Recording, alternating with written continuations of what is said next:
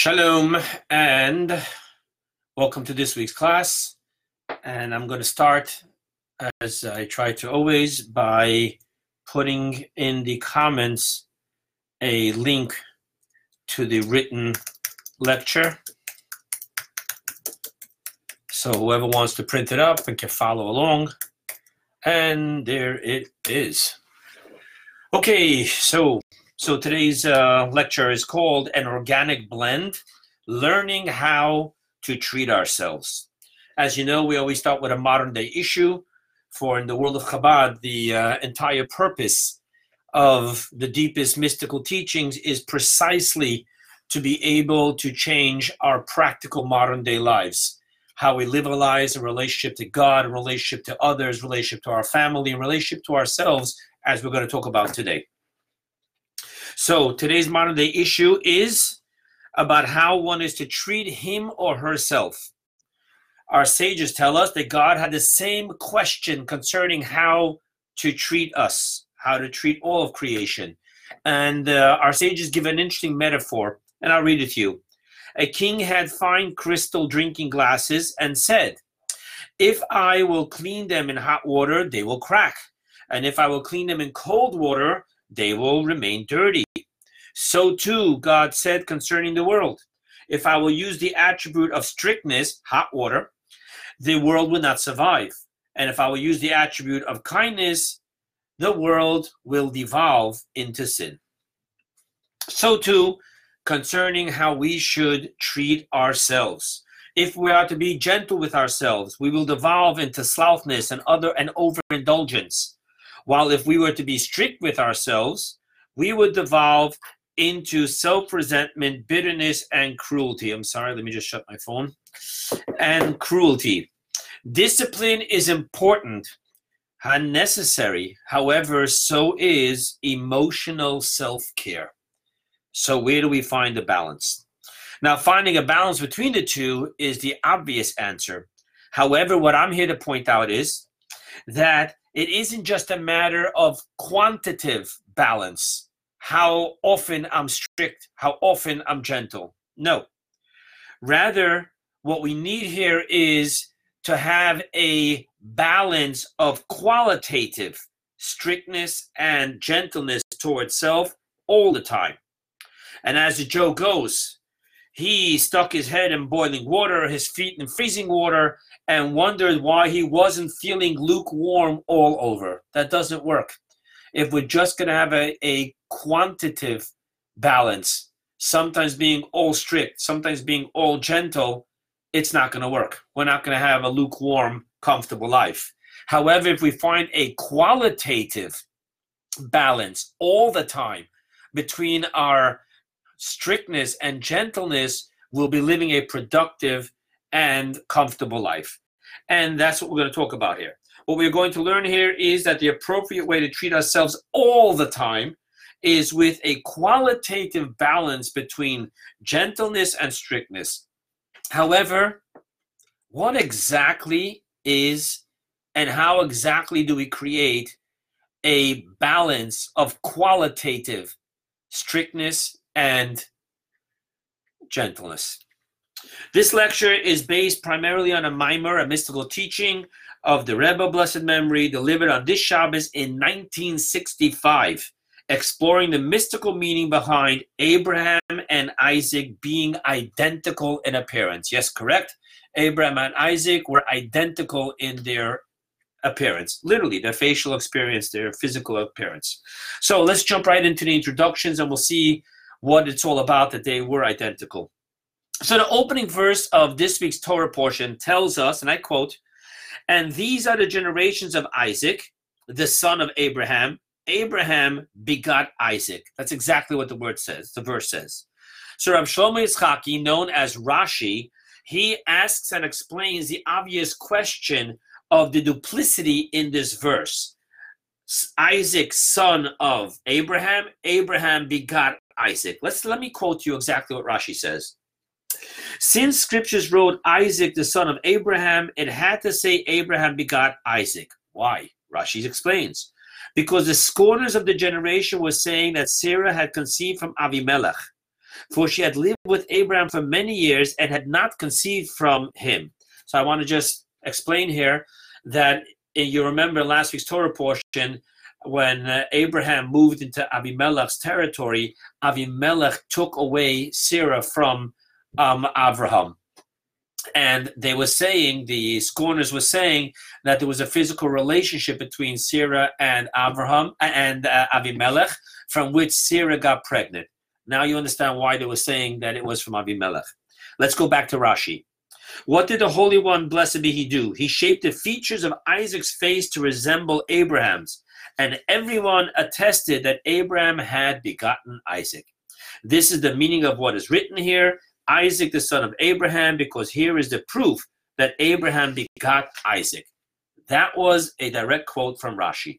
Now what I want to share with you is the Kabbalistic and Hasidic mystical insight to what the scorners were saying, and what God's response was to the scorners, what he did on a mystical level. So to understand this, we need to talk about what mystically Abraham represents, and obviously it manifested itself physically, as we'll soon see, and what Isaac mystically represents. So the verse says concerning Abraham, it's a verse in Isaiah, it says, Avraham Ohavi, Abraham who loved me, because Abraham's relationship with God and the way he served God was with love. As a matter of fact, that is how he brought people into monotheism, through love, acts of love. Now, concerning Isaac, when Jacob talks about the God of his father, the verse in Genesis says, the God of my father, and then goes on to say, and the fear of Isaac, upachad Yitzchak. And from here we mystically learn out that Isaac's service to God was one of awe and fear, and so too was the way he brought people into the fold, was through awe. The awe of God is how he brought people into the fold. So now let's understand what the scorners are saying.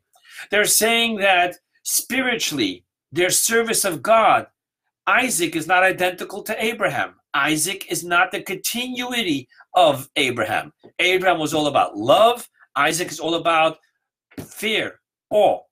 Abraham was all about kindness. Isaac was all about strictness.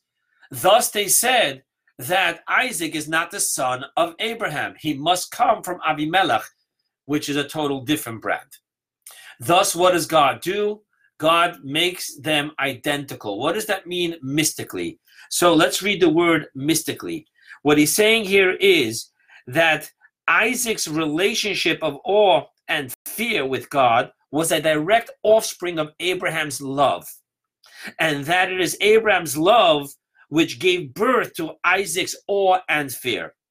Thus, the verse says, Isaac is the son of Abraham, and it is Abraham who begot Isaac, in which both Abraham and Isaac create a qualitative balance between love and awe, which is what Abraham's love and Isaac's fear is all about. So it isn't two separate things, but rather they work hand in hand to the point where they are mutually inclusive, as we're going to see. Abraham's love is mutually inclusive with Isaac's strictness, and so too Isaac's strictness is mutually inclusive with Abraham's kindness. And we're going to talk about that in a moment. But before that, let's take it up to the next mystical level. On a mystical level, kindness is all about the arousal, revelation from above to below. We'll talk about it in a moment.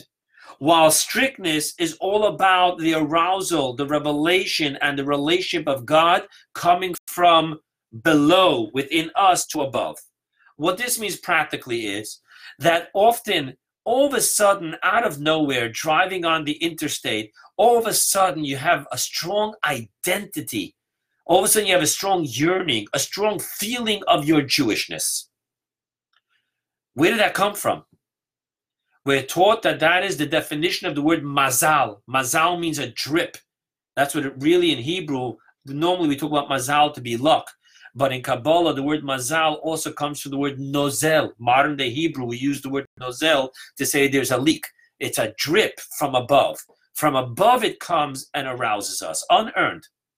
While on the other hand, there's some times where a person just says, I am so disconnected, I'm so disassociated from my people, from my spirituality, from my religion, from my Torah, from Israel, from God. And thus, he says, listen, I've got to obediently, I don't feel anything yet, but obediently, I've got to make a change in my life. I have to start praying. I have to start studying Torah. I have to start doing mitzvot. I have to start identifying. This means it comes from below to above. It starts from within. Now, we understand Abraham and Isaac. Abraham is all about bringing revelation from above, showering upon. While Isaac is demanding, dig deep within ourselves. Isaac, if you look in the Torah, what it primarily talks about is that he was a well digger. Well digger means that we're not going to wait for the rain to come from above, arousal from above. We're going to dig within ourselves and bring forth from below the spirituality of our soul to connect with God. On a mystical level, let's take it back to the verse. Thus, we need to know, according to the teachings of Kabbalah, it's never just one or the other, arousal from above or arousal from below. Rather, it talks about Vayashkem Lavan Baboker, and it explains that verse to me mystically. The great whiteness, the great light from above wakes up in the morning and shines upon us. And thus, the natural state of a soul, of a person, when he wakes up is he wants to do the right thing. Then we use that power to dig within ourselves from below. Let's start doing what's right. Let's take the commitment. Let's go ahead and take it to the next level. And then what happens is once we have the arousal from below, this in turn elicits an even greater arousal from above, which gives the power to have offsprings to our arousal from below. What that means is you can have arousal coming from above, coming from below. If we don't make it offspring, if we don't make it happen, if we don't turn it into a commitment, into an action, what am I going to do because I'm feeling close to God? Those are the offspring, the actions, the commitment. Thus we have Yitzchak ben Avraham. First, we have to know that arousal from below is empowered by an arousal from above. Then we need to know that Abraham begot Isaac, which means the power to begot, the power to have offsprings, to make our feelings real, concrete action, comes from the greater power of above, which is solicited and elicited by our service from below. Thus, you have another interpretation mystically to the verse. The marriage and the flow of the consummation between the from above and the from below and how that works. So too, we spoke about the kindness and the strictness, and we're going to talk more about that right now. So we spoke about Abraham is kindness, the service of love. Isaac is strictness, the service of fear of God and awe of God. Now let's look at the verse. We have 4 times, twice Isaac and twice Abraham. Let's talk about the exact order. Isaac, the son of Abraham. Abraham begot Isaac. What that would mean mystically is fear, love, love, fear. Thus we have in the teachings, which we're going to talk about today and make it practical, thus we have what we call the small fear, the small love, the great love, the great fear. Others, it's called lower fear, lower love, higher fear. Isaac, Abraham, Isaac. Okay? Now, we're going to explain this in a moment in the lecture. I want to just show you how full circle this concept comes in the Torah. Some of you are familiar. If you're not, I'll share it with you right now. In the book of Numbers, we talk about a family feud between Korach and his cousin Moses. Moses' father and Korach's father were brothers, and Korach rose up in a war against Moses. And what ended up happening is that Korach actually got swallowed by the earth and swallowed into purgatory. Now, I want to just share with you quickly, here's not the time to talk about the practicality of that story. I just want to talk to you about what it means mystically. The fight that Korach had with Moses was, he said, why did you make your brother the high priest? I should be doing the service that the high priest does. Mystically speaking, let's talk about what this means. All of Moses' family, they come from the tribe of Levi. Aaron was the first one who broke away, so to speak, from the tribe of Levi, and within the tribe of Levi, he became a Kohen, and only Aaron and his descendants were Kohen. Now, according to Kabbalah, the job of the Levi is music. Music is all about the elevation from below to above. The primary job of the Kohen is to bring down the fire and to give the blessings, to bring down from above to below the blessings. Thus, in a sense, Korach was saying that the true ultimate work needs to be that of strictness. The high priest, the Yom Kippur, the Day of Atonement, the Holy of Holies, it has to be done by a Levi. It needs to be done by strictness from below to above. Not by Aaron, which is a Kohen, which is from above to below. Thus, this was the fight that he was fighting on a mystical level. He wanted to separate completely the Levi from the Kohen, remove the Kohen from the ultimate service, and have Levi do the service. However, the way God told Moses to set it up was that the Kohen will do the primary service, and the Levi will be of service to the Kohen. The primary work in the Holy Temple was by the Kohen, and the supportive work to the Holy Temple was by the Levites. Because Korach tried to separate the two, he was going to weaken both the Kohen and the Levi because they need each other, and in the order that the Kohen is primary and the Levi is supportive. By trying to separate that and undo that, he caused a weakness in the Kohen from above to below, and in the Levite from the below to above. Which, by the way, mystically speaking, is why two things happen in the cause and effect, the retribution. He was swallowed from above to below into purgatory, fire, which is from below to above. We'll talk about what this has to do with our class later on, but you can also already see the relationship with the Levites being the embodiment of Isaac, the Kohen being the embodiment of Abraham, and the balance that's needed in between the two. We'll talk about that momentarily. Let's go ahead and go on further with this class. So we had all the introductions, and now let us jump right into the lecture. So as you know, I always start the lecture with giving you a clear list of which Kabbalistic concepts we're going to talk about before we wrap it up, come back to the modern day issue, and make it all the mystical should become practical. So here's the list. Number one, we're going to talk about the lower fear and the higher fear. Number two, we're going to talk about the lower love and the higher love. Number three, we're going to talk about the pro and the con of fear. And then lastly, we're going to talk about when Mashiach comes and not before. And let the amazement of Hasidus begin. Okay. Now, according to the order of the services, as I mentioned to you, Isaac, Abraham, Isaac, lower fear, lower love, higher fear. I should be talking the order of lower fear and lower love. I'm not going to do that because it'll be much easier to understand and follow along if we first talk about the higher, lower fear and then the higher and lower love. So let's talk about the higher and lower love. Lower fear. What is the higher and lower fear? Let's start with the lower fear. Lower fear is translated as fear of retribution. Now, this lower fear subdivides into two categories. There is the simple lower fear, which we talk about a physical retribution.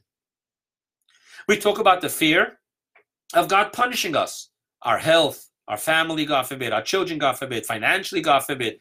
We're going to get physically punished. So what we're talking about here is not the focus on who God is, but on the focus of what's going to happen to the person if the person sins.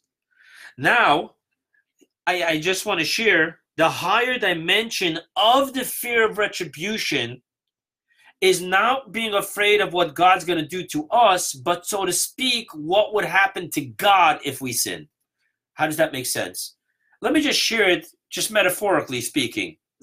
There's one type of person who says, I'm not going to cheat on my spouse because what would happen to me when I get caught.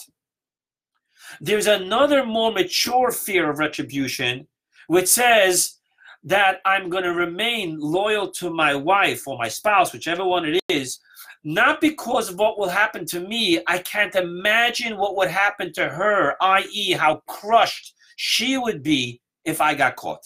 See the difference? They're both about retribution, only that the difference is, am I afraid of what's happening to me if I get caught sinning? Or am I afraid of what's happening to God if I sin? What does that mean? On a mystical level, what does that mean? What that means is, I'm going to share with you the two dimensions through a story. The previous Rebbe was once asked by a chazan, a cantor, who he used to pray on high holidays, and he asked the previous Rebbe, why did you choose the other cantor to lead the high holiday services by you over me? And the previous Rebbe answered, the reason is because the other chazan, he cries when he davens on the high holidays. And this chazan said to the previous Rebbe, but I also cry when I pray on the high holidays. And the previous Rebbe said, true. But you cry by the portion of the prayer which says, who will live and who will die. He cries by the portion of the prayer that says, Elokeinu v'Elokei Avosseinu, our God and God of our fathers, Maloich al kol ha'olam kfuloi. Let your sovereignty reign over all of the universe with your full glory. That's the difference of where you cry. Thus, I'm going to talk about the two levels of fear of retribution, which is about, am I afraid what God's going to do to me, or am I afraid what I'm doing to God by sinning? Our sages say, and I quote to you, it says concerning the sinner, he repulses the feet of the Shekhinah. Shekhinah is God's presence, revelation in our world. So therefore, the sages say that when we sin, doiche, we push away, we repulse the feet of the Shekhinah.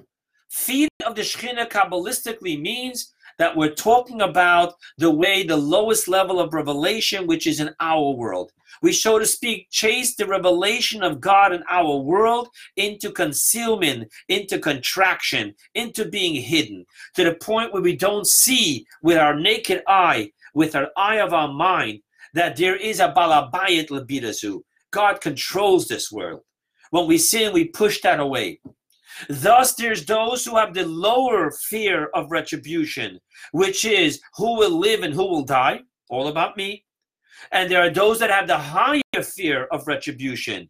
What will happen to God's presence in our world if we repulse him?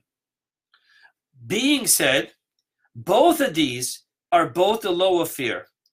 Because both of these are not about God, it's about God's relationship with the universe. So what is higher fear? Higher fear is when we don't focus on our relationship with God, we focus on God. What does that mean? What that means is that we begin to realize that the entire universe, its relationship and its sustenance, and the light of God that is vivifying us, bringing us ex nihilo, bringing us into existence and giving us life, must be a finite ray of God's light. Why? Because the fact that we each have our own form, shape, I mean that on all levels, psychologically, physically, emotionally, spiritually, all creatures, angels, Angel Michael is not like Angel Gabriel. Angel Gabriel is not like Angel Raphael. They're all different. The fact that they all have a different form and shape tells me that they come from the finite linear light of God and not from the infinite, formless, undefinable light of God. Because were they to be from the infinite, there would be no finite form and shape. Thus, I start thinking of how distant we are from God, in the sense of that what we connect to God is a finite speck of spirituality in the face of the infinite spirituality and divinity of God. Let's make this practical. We're talking about the feeling that one has when one's standing on a cliff at the Grand Canyon. We're talking about the feeling one has when one stands on the peaks of the Himalaya mountains. We're not talking about a feeling of closeness, but rather a feeling of such awe to the infinite greatness of God, which comes along with the inner feeling of, I don't want to use the word shame in a negative way, but shame and shyness in a beautiful way, of humility. That is the higher fear, because that isn't built on me thinking about me. It's rather focusing about God. Not focusing about God as my God who gives me and punishes me in that finite ray, but of the infinite level of God. Now, these two levels of fear, I want to just share with you, all of it is experienced in the journey of prayer. Prayer is a ladder which has rungs. It's from Jacob's dream, the rungs that go from being upon earth, reaching up to heaven. The lower fear is the verses of praise. The lower fear is the abnegation of the narcissistic, egocentric, self-centered life. And we do that by verses of praise of how the entire world, all creations, the ministering angels of all creations, sing and are humble before God. The higher fear, which is the highest rung, remember it's lower fear, lower love, higher fear. The higher fear, which is the highest rung of prayer, that we're talking about the Amida. We're talking about the silent prayer in which we stand in silence and bow our head. That silence of prayer, that bowing, is about the feeling, the spiritual feeling equivalent of the feeling of standing at the Grand Canyon or the Himalayas or anything which is a clear fingerprint of God's infinite kindness. That is the experience that the Rabbeim, the holy ones, have when they stand on Midah in absolute silence of total transparency to God. Now let's talk about the two loves, lower love, higher love. So lower love, like lower fear, is focused on me. Yes, it's about my relationship with God, but what does God mean to me? And the lower part of the lower love is again the physical. It starts off with the Moda'ani. Thank you, God, for sending back my soul and giving me another day of life. The lower love is focused on realizing what King Solomon said, Birchat Hashem hi te'asher, is the blessing of God that makes us wealthy, that gives us everything we have. We start focusing on the fact that everything we do is but a vessel to receive God's blessing. All too often we go through, or we meet other people that go through having great vessels, brilliant business people, taking calculated risks, but the blessing of God isn't there. Then we find people that don't work that much, but for some reason the blessing of God, so to speak, the Midas touch, is just in their life, prevalent. Thus, when we start realizing that everything we have, from our very life to our family, to our relationships, to our business, to our health, all of it is all the blessing of God, this acknowledgement creates a gratitude, and gratitude is a perfect breeding ground for love. Then there's the spirituality of it all, which goes to another verse in which the verse says that Kirvas Alakim, I'm sorry, it's from another verse, it's in the Alter Rebbe's teachings. It says, Kirvas Alakim li toiv, loving God, because being close to God is good for me. I enjoy it. I find peace. I find serenity. I find spirituality. I find fulfillment. I find saturation in all that I do. Thus, there is that level of the love, which is the higher dimension of the lower love. It's all about me, what I feel in the relationship, but it's not about the physical God, give me power, give me fame, give me beauty, give me wealth. Rather, it's the spirituality, but it's still about the me in the relationship. What does God mean to me? That is the lower love. We talk about that as the rung in prayer, which is called the blessings of the Shema. In the blessing of Shema, we talk about the way the spiritual spheres, the angels and the souls, how they relate with God. Then we talk about the higher love.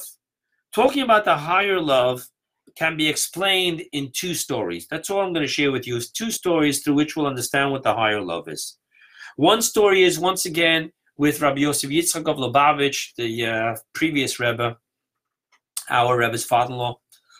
And he writes how, as a young man, he writes in his diary, as a young, I think he was even a child at the time, he was sitting in a farbrengen of elder Hasidim. And they were sitting in the room which was adjacent, attached to the prayer hall. In the prayer hall, we're talking about in the city of Lubavitch in Russia, in Belarus, White Russia, next to Smolensk. And over there, they were sitting, in the previous Rebbe's father, the fifth Lubavitch Rebbe, Rab Shalom Dober of Lubavitch, was praying in deep meditation. The Chassidim all of a sudden became quiet. There's a moment of silence in the farbrengen. And all of a sudden they heard, in the sweetest tune, choked up with tears, Rab Shalom Dober of Lubavitch was reciting the verse, Shema Yisrael, Hashem Elokeinu, Hashem Echad. Hear, O Israel, God is our God, God is one. What is, and he continues in his entry, that all of a sudden all the Chassidim heard that and they started crying. What was this crying about? The verse, Hear, O God, hear, O Israel, God is our God, God is one, is a declaration. What was the crying about? And the definition of this crying was the deepest yearning and higher love of the soul. It's explained in Chassidus that this is the way the spark, the godly soul, is so close to the mother flame, God, that all the spark wants to do is get lost in the bosom of the mother flame. That absolute yearning and love, desiring nothing more than a oneness with God, that is the higher love.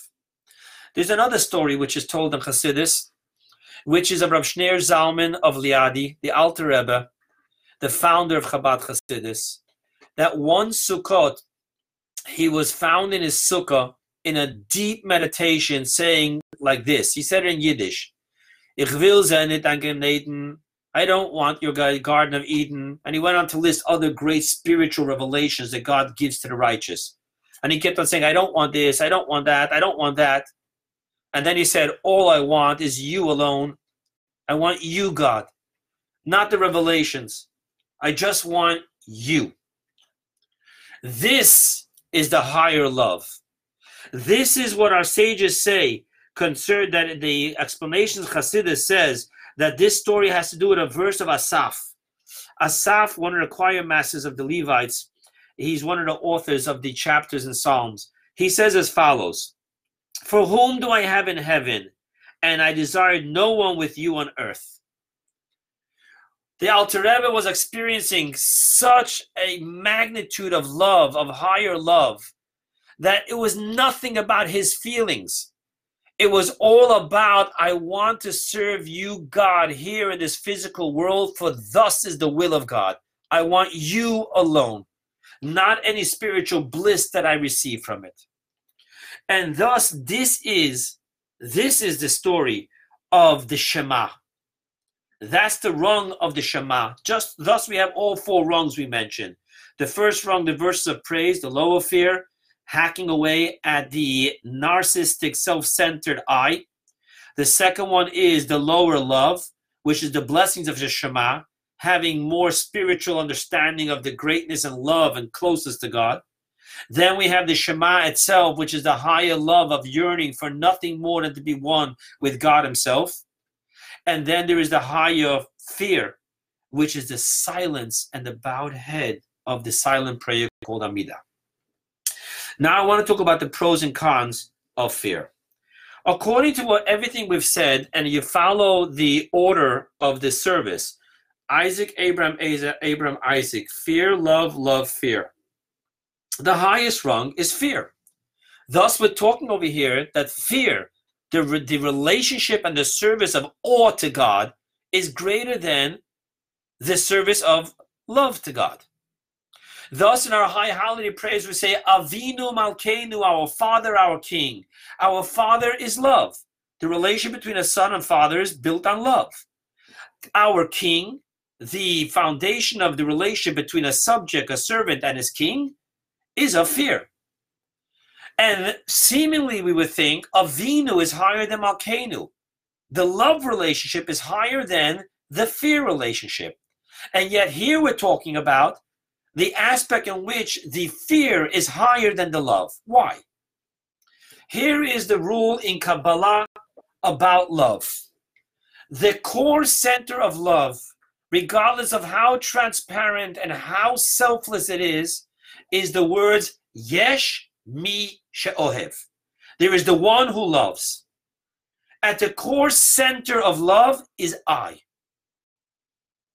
It could be a humble I, a transparent I, but it'll always begin with I want, I love. There's the feeling of self. He or she who cannot feel self cannot feel love. Fear, by its very nature, is the exact opposite. Fear is the negation of self, especially when we're talking about the higher fear. Yes, you could say in English, I am scared, but the feeling of I am scared and the feeling of I love is two different feelings concerning the I. Thus, in the sense of absolute transparency, absolute humility, absolute self-negation in the relationship where it's all about God is stronger in fear than it is in love. That is the pro to fear over love. Less of me, more of God. Now, the Rebbe, unbelievably, he teaches that even the lower fear is connected to this higher level because the soul and source of the lower fear is the higher fear. So wherever you talk about fear at any level, it's an abnegation of self.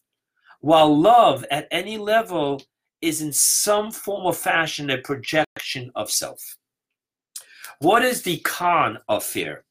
So I'm going to talk about this in greater detail in a moment. However, for right now, I want to suffice with what a mashpia, a Hasidic mentor, told me. I was talking to him about his job with the children, and he said to me as follows. Today, one has to be very careful when talking to young students about self-abnegation and humility. Why? Wouldn't you say that the problem with today is narcissism? Wouldn't we say that the generation, whatever you want to call it, X, Y, Z, whichever one, isn't it all about the me generation? Isn't that the problem? Why shouldn't we talk about a little bit of humility? And I share with you that psychologists and therapists have written in their books and are constantly counseling people on the difference between humility and humiliation and the difference between self-worth and ego. One who lives in a place of low self-esteem is not capable of hearing the difference between humility and humiliation, self-worth and ego. And when they want to beat down their narcissism, they don't just beat down their narcissism, they beat down their very pride, their very self-pride, self-respect. And when they want to beat down their ego, they're actually beating down their self-identity, self-worth. Thus, got to be very careful. There's a huge con when we use strictness. Let's jump right into it and let's talk about it. We are taught that when Mashiach comes, we will then fully embrace the power of Isaac. Remember, Abraham is love and kindness. Isaac is strictness and awe and fear. Now, what happens when Mashiach comes? Then we'll totally embrace the unbelievable supremacy and power there is to the Isaac over Abraham, the strictness, perfection over gentleness and looking away. Before we get into this, let me share with you how it says it in the Talmud. The Talmud focuses on a verse in Isaiah where we say to God, "For you are our father, for Abraham did not know us, neither did Israel recognize us. You, O Lord, are our Father, our Redeemer of old is your name." Now, before I get into the Talmud, I want to just give you a little bit of a background here quickly. From the words, "You are our Father, for Abraham did not know us, neither did Israel." So we negated Abraham, we negated Isaac, and we negated Israel, which is Jacob. Who's left? Isaac. Thus, when we say, "You are our Father," the Talmud is going to say we're talking to Isaac. The second time when we say, you are our Father, as you will see, we're talking about God. Let me read to you these 2 paragraphs from the Talmud. Very interesting. It's an interesting story. Rabbi Shmuel bar Nachmani, Rabbi Shmuel, the son of Nahmani, said in the name of Rabbi Yonatan, what is the meaning of that which is written? For you are our father, for Abraham knows us not, and Israel does not acknowledge us. You, Lord, are our Father, our Redeemer, everlasting is your name. We just quoted that verse. Now let's see what the Talmud says.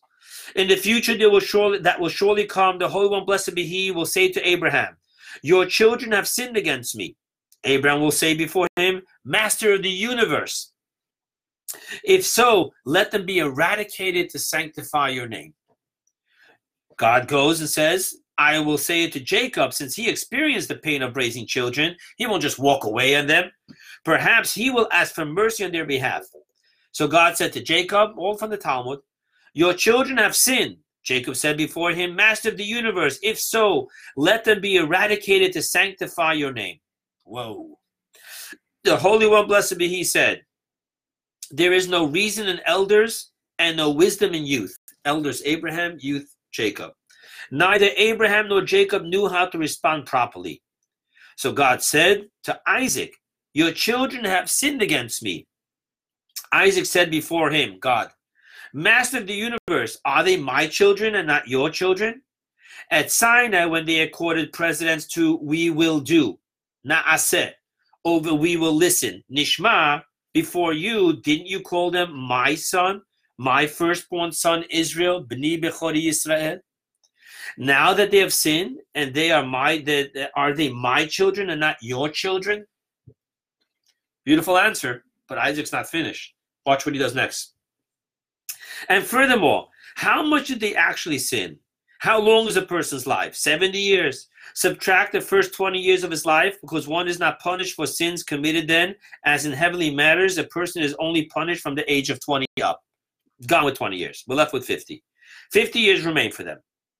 Subtract 25 years of nights, and 25 years remain of them. Subtract 12 and a half years during which one prays and eats and uses the bathroom. No sins.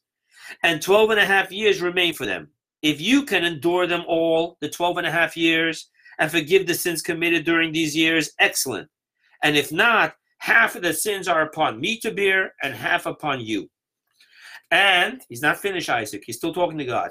And if you say that all of them, the sins of all 12 and a half years that remain are upon me, I sacrifice my soul before you, remember on the altar with Abraham, and you should forgive them due to my merit. End the story. Now the Talmud continues. The Jewish people began to say to Isaac, you are our father. Only Isaac defended the Jewish people as a father would and displayed compassion towards his children. Isaac said to them, whoa, before you praise me, praise the Holy One, blessed be He. And Isaac points to the Holy One, blessed be He, before their eyes. Immediately they lifted their eyes to the heaven and say, and this is the closing of the verse, you, Lord, are our Father, our Redeemer, everlasting is your name. That is the way the Talmud tells the story that only Isaac sticks up for us. Introduce Kabbalah and Chassidus. What is the mystical story here? According to Kabbalah and Chassidus, what this means is that today, to separate love and kindness from strictness and fear is to perverse both love and fear. Which is why Korach, remember the cousin who fought with Moses, the Levite, who wanted to move away from the Kohen, was punished in his fight against Moses, as we mentioned in introductions. The reason for this is, and let's talk about what's the con of love without fear, kindness without strictness, and what's the con of fear, strictness without kindness. You see, what happens is that love, kindness, is all about giving. And because kindness is not focused on the recipient, only on his desire to give, thus kindness gives to those who are deserving and humble, and to those who are arrogant, abusive, and undeserving. He gives all equally. Thus, what will happen from love, kindness, when it's separated from strictness and awe and fear, is it will have a bad outcome. Thus, we need to have strictness, guide love. Yes, you want to give everyone, but you can't give everyone. And you definitely can't give everyone equally because of what they will do with it. But however, the worst problem is if you have strictness without love, without kindness. Why? To understand this, we're going to just explain. Evil, darkness, cannot digest infinite light. It's beyond them. Because they're not transparent, because they're egocentric, because they're thick and coarse and opaque, by definition, they cannot digest infinite light. Kindness gives infinite light. Strictness says, whoa, whoa, whoa, whoa, whoa, let's contract, let's conceal, let's give everyone exactly what they could handle and not a drop more. Ultimately speaking, the only reason why darkness and evil can nurture off the infinite light, off divinity, is because of the contraction and the concealment of the darkness. Thus, the perfect breeding ground for the other side is contracted weak light. Thus, our sages say that this world is primarily ruled by evil because of the darkness. So the amount of light, the divinity that comes in here, can be nursed and nurtured and digested and internalized by the evil, and they use it for the wrong aspect. Let's get here, this was mystical. Let's get here practical, psychological, and statistical. Let's talk facts on the ground. While an overindulged child who was always spoiled produces quite an incomplete, ugly adult, nevertheless, and you can do your homework. I did my homework before I'm saying this. Most psychotic, psychopath serial killers are the products of horrific upbringing of darkness, coldness, and unloved childhood of infinite, unbearable strictness. Thus, we see clearly that in a world where evil and darkness exists, strictness without kindness is more devastating than kindness without strictness. Thus, to have separated the strictness from the darkness, from the kindness, would create very undesirable results. We see it statistically. But when Mashiach comes, only then, when darkness and evil is removed from the universe, then we will tell Isaac, Ata Avinu. Then we don't have to worry about where it's going to come. We don't have to worry about insecurities, no self-worth. Then everyone will know that he is unconditionally loved by God, valued by God. And thus strictness won't cause a psychotic break. That's when we'll have the desired outcomes of refinement, elevation, and transformation only for the good. Thus we understand now, wrapping it all up before we get practical again. Thus we understand now why the verse says, Isaac, the son of Abraham, Abraham begot Isaac. Because in today's day and age, kindness without strictness is not good. Strictness without kindness is a horror. Thus the verse says they both have to balance each other out qualitatively. Now we'll talk about what that means. In closing, let us return to the modern day issue of how we need to treat ourselves and maybe even reparent ourselves. To answer the answer to this, we already explained, is to have a balance, not quantitative balance, but qualitative balance, where every time there's a qualitative balance between the kindness and the strictness. So what exactly do we do, and how do we do this for ourselves? Qualitative balance is what the opening verse of our Torah portion is all about.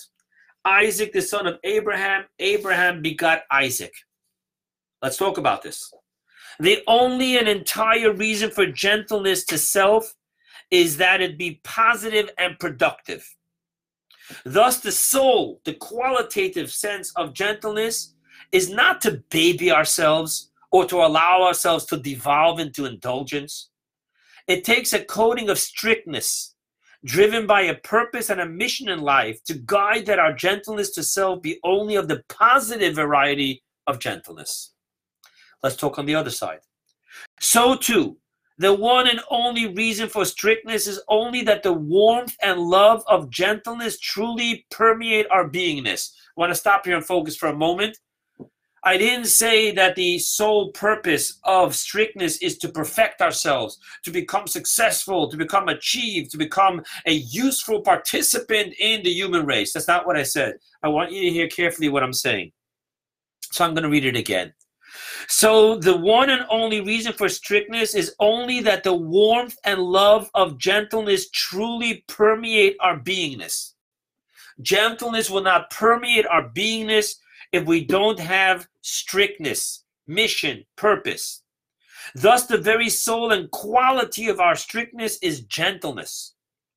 If our strictness is not driving us towards feeling the self-love and self-worth of our gentleness, then we must stop immediately with the strictness, for it is destroying us and not building us.